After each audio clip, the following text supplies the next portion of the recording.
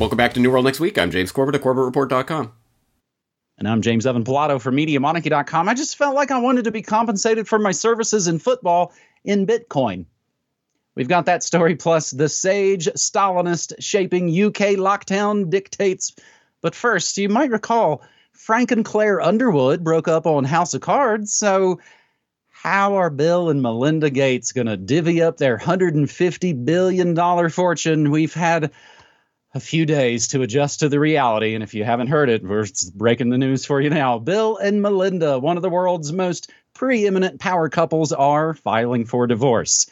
The world's attention, of course, is now turning to the critical question. Forget about all the, the vaccines and the eugenics and stuff. Let's go tabloid about a divorce. Interesting questions, though. How will they divide up a fortune that's been quoted to be as large as $150 billion? And, of course, includes an investment fund that is the biggest private owner of farmland in America, among other dubious distinctions. As TMZ and others scrutinized the divorce documents filed in Washington state, it was initially believed that Bill and Melinda didn't really have a prenup in place, but the reality is more nuanced.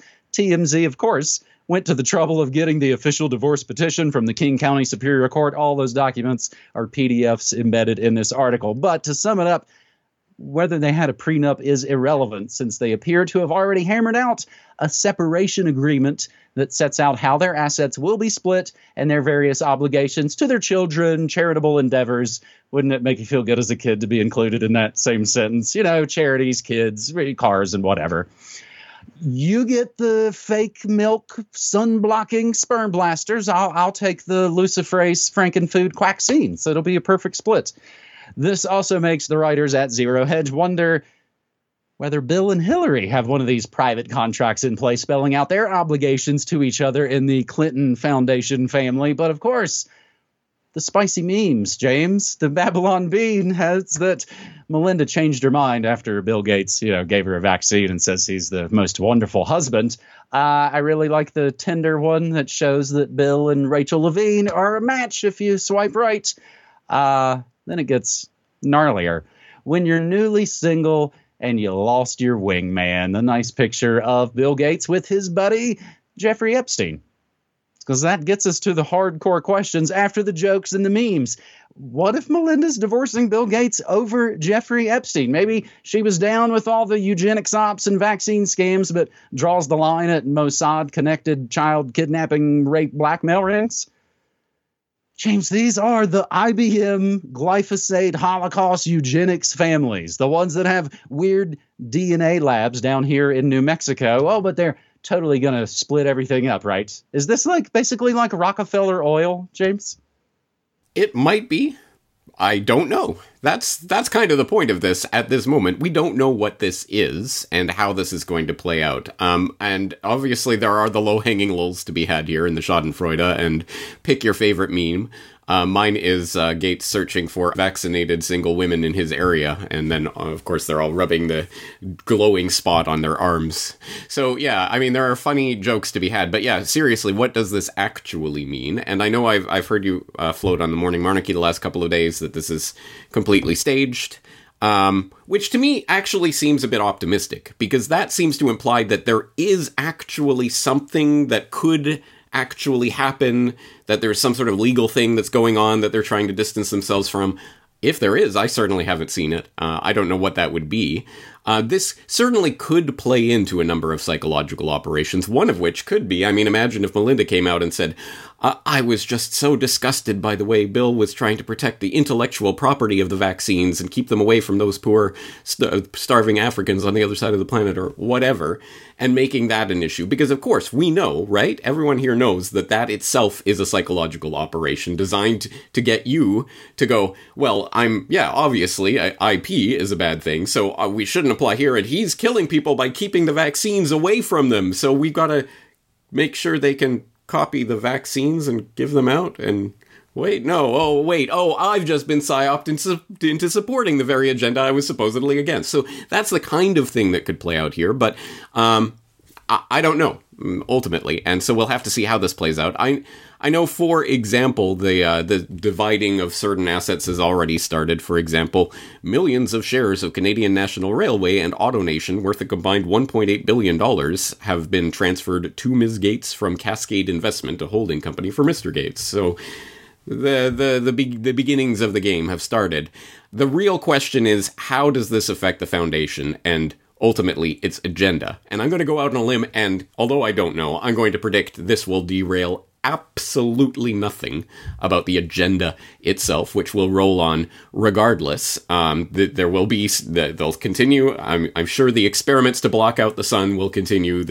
Let's switch the entire human population over to lab grown meat synthetic products will continue. The buying up of the farmland will continue.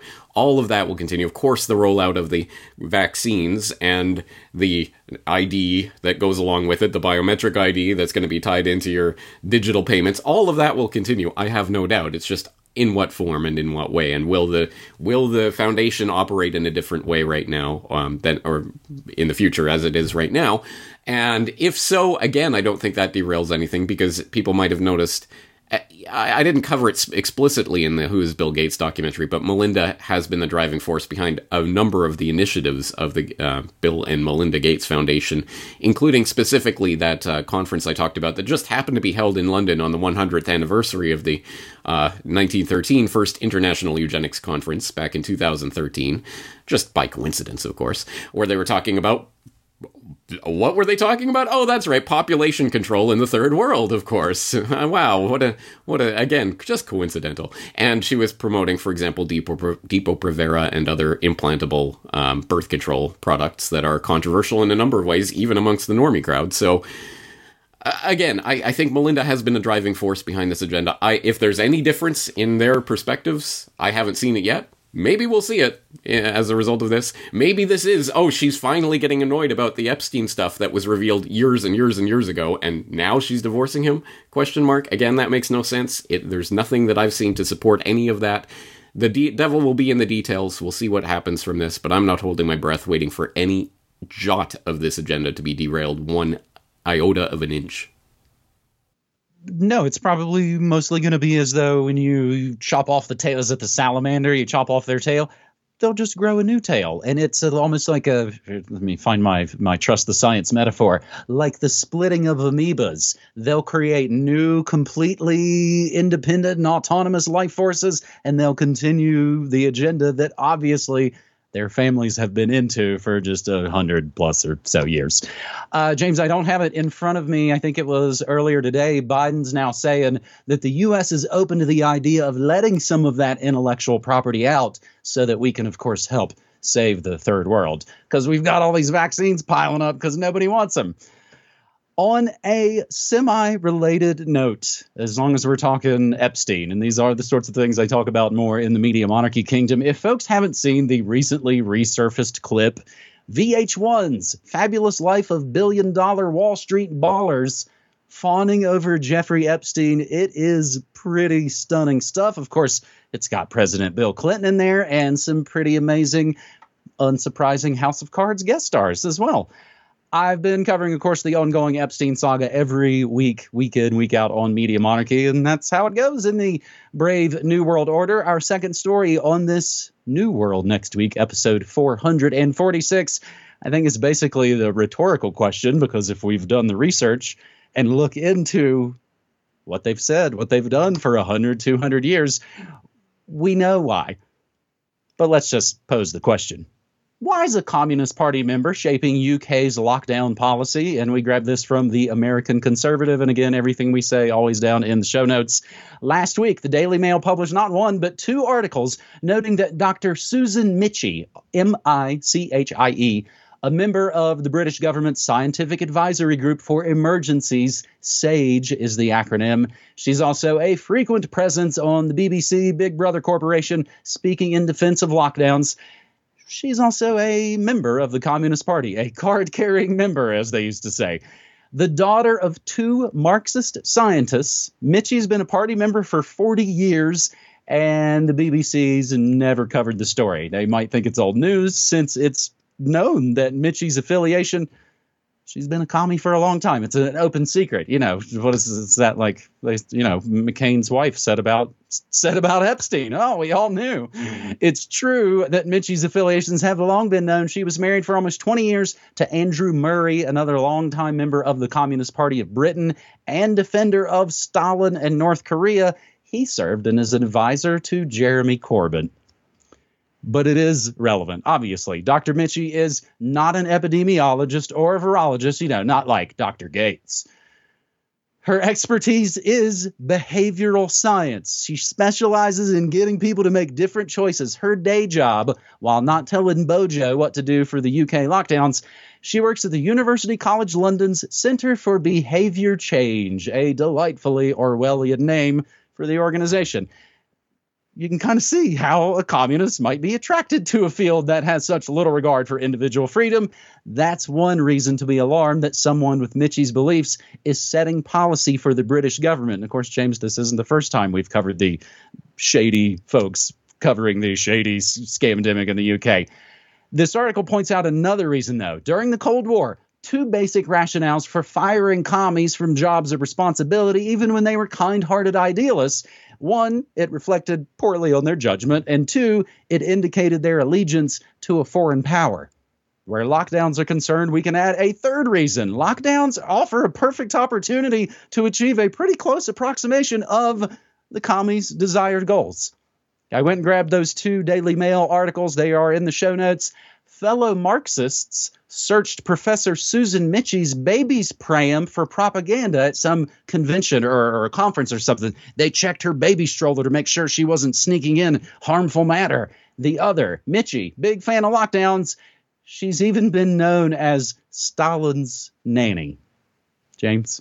Thank you for digging up those Daily Mail articles that this is sourcing from, obviously coming from Peter Hitchens, and I think people should read through them to see the absurdity of it. Yes, with the literally searching the baby stroller for fellow communists searching her baby stroller in case she was smuggling in really radical literature into one of their meetings. I mean, that's how far to the crazy side she is, and it just keeps getting more and more crazy as you read through that article, so I hope people will do so. And eventually, of course, it gets to the juicy part where she's saying, in regards to China's strict draconian nailing people inside their own homes during this crisis, China has a socialist collectivist system, whatever criticisms people may have, not an individualistic, consumer-oriented, profit-driven society badly damaged by 20 years of failed neoliberal economic policies, #learnt lessons.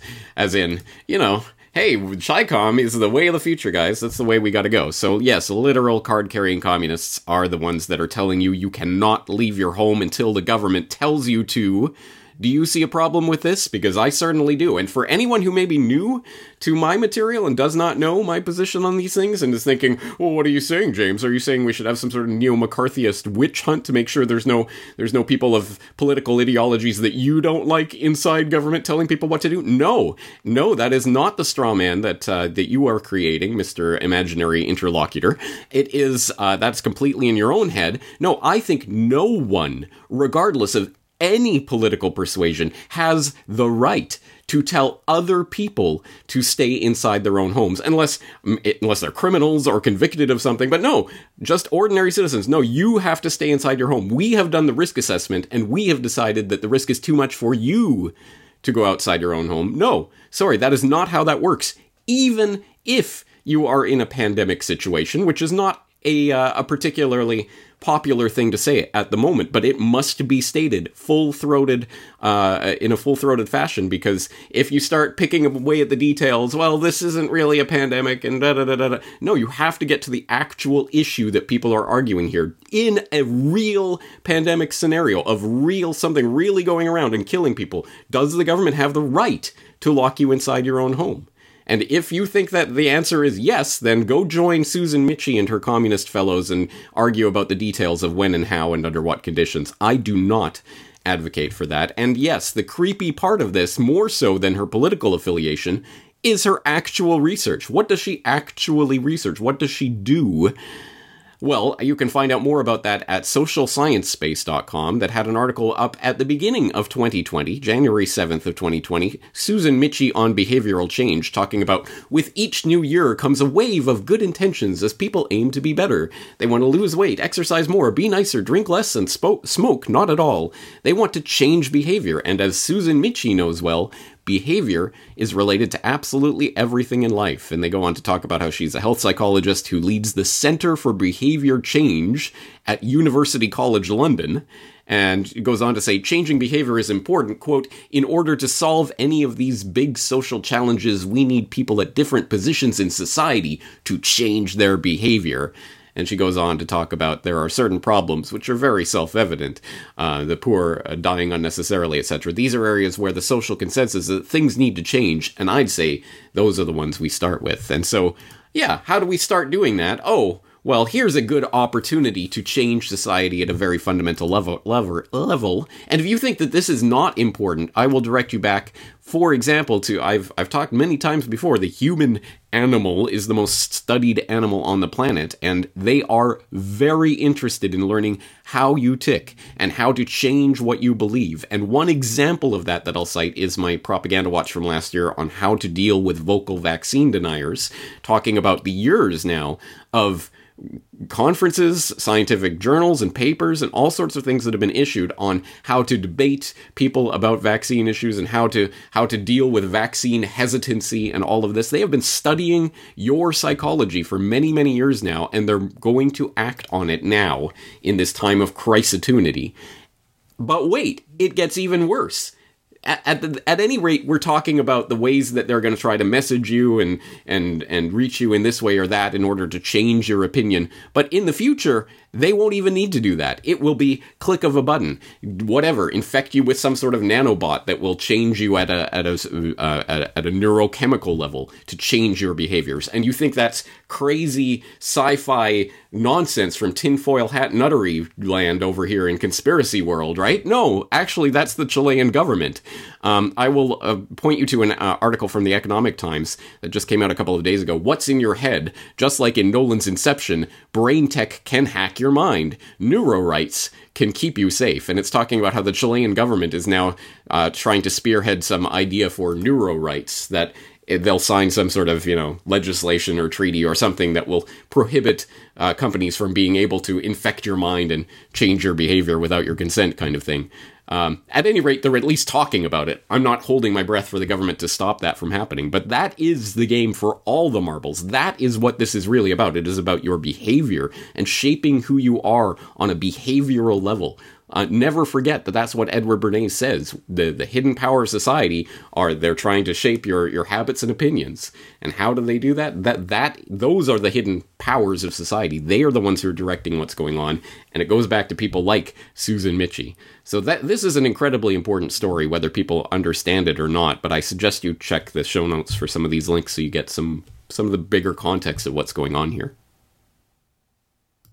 They have mapped the minds of men, as the fantastic documentary from TruthStream talks about. James, I saw a picture the other day, somebody holding a sign that essentially says, "We're now sick until proven healthy," which is essentially the same thing as guilty until proven innocent. Another example that this is the 9/11 paradigm, just jacked up on steroids.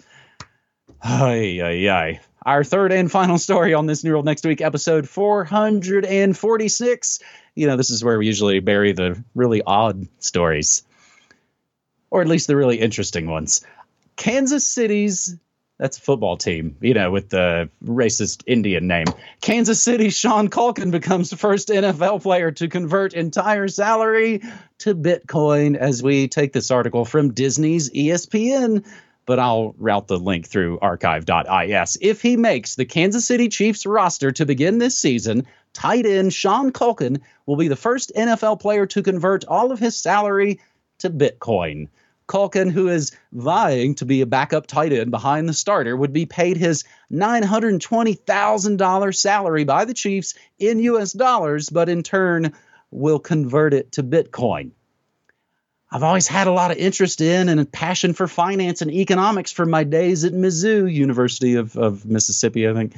Even before that, my dad was really bullish on gold. Early on, I was always exposed to his philosophies on what made gold an intractable investment, looking at it from a macro perspective. There's a lot of overlap between gold and Bitcoin. I really spent all of my time in the off season, the past year, just hearing about this growing space in crypto. It just seemed like it was getting bigger and bigger.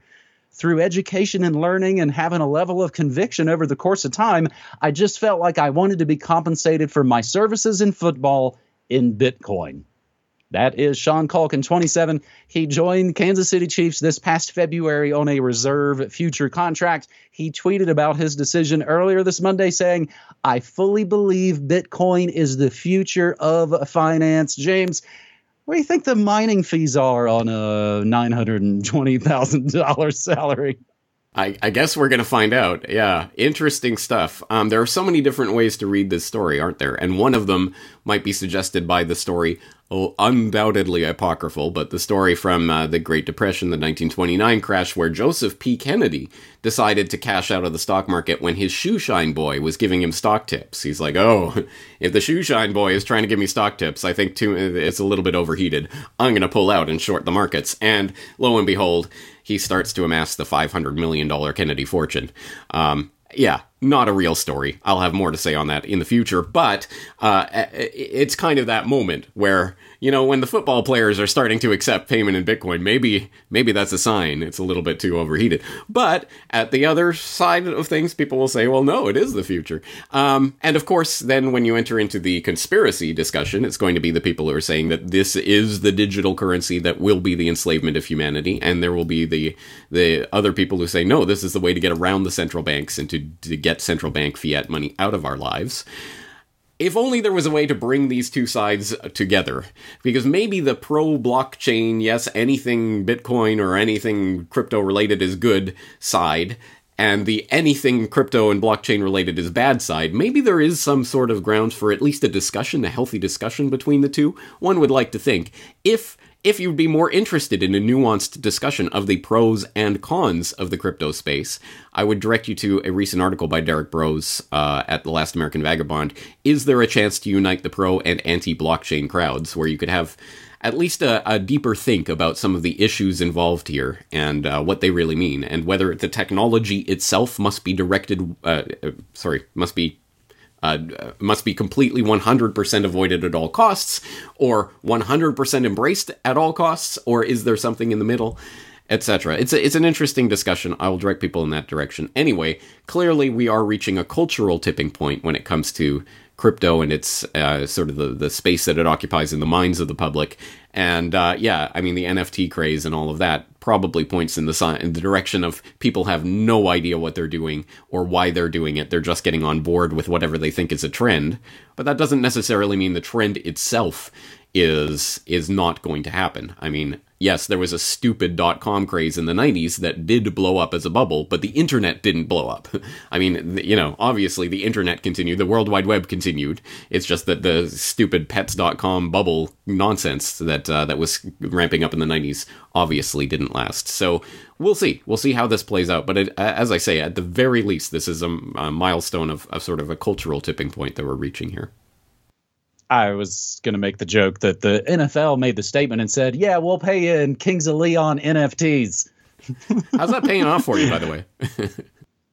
I haven't checked. It's so freaking complicated. I haven't even gone back to look at it. Maybe that'll be, again, the fun thing about collecting things. You're like, oh my gosh, look at this. I think the two things super interesting about this story, I feel like the headline, and it doesn't say that, the headline says, Kansas City's chief Sean Culkin becomes first NFL player to convert entire salary to Bitcoin. I feel like a lot of the other headlines kind of put the story out as though he's being paid and he asked to be paid in Bitcoin. And so they're going to go, cha-ching, here's your magical Bitcoin, which of course is not how this is happening.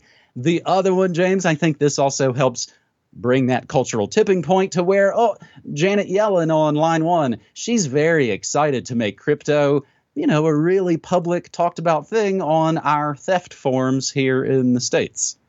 Any thoughts on that, James, before we wrap this baby up? No, other than to say that, yes, of course, they're going to bring it under the purview of the central government. That is exactly the point of crypto, was to avoid that. But can and will people do that? Or was it all along just a ploy to get you to get into the system so they could get you?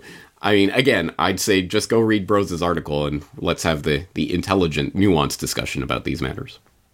Derek Brose also has an article. I had it on the show earlier this week about Bill Gates, 23andMe, and of course how the giant fangsters have collected up everybody's DNA because their stupid brother sent it to them willingly.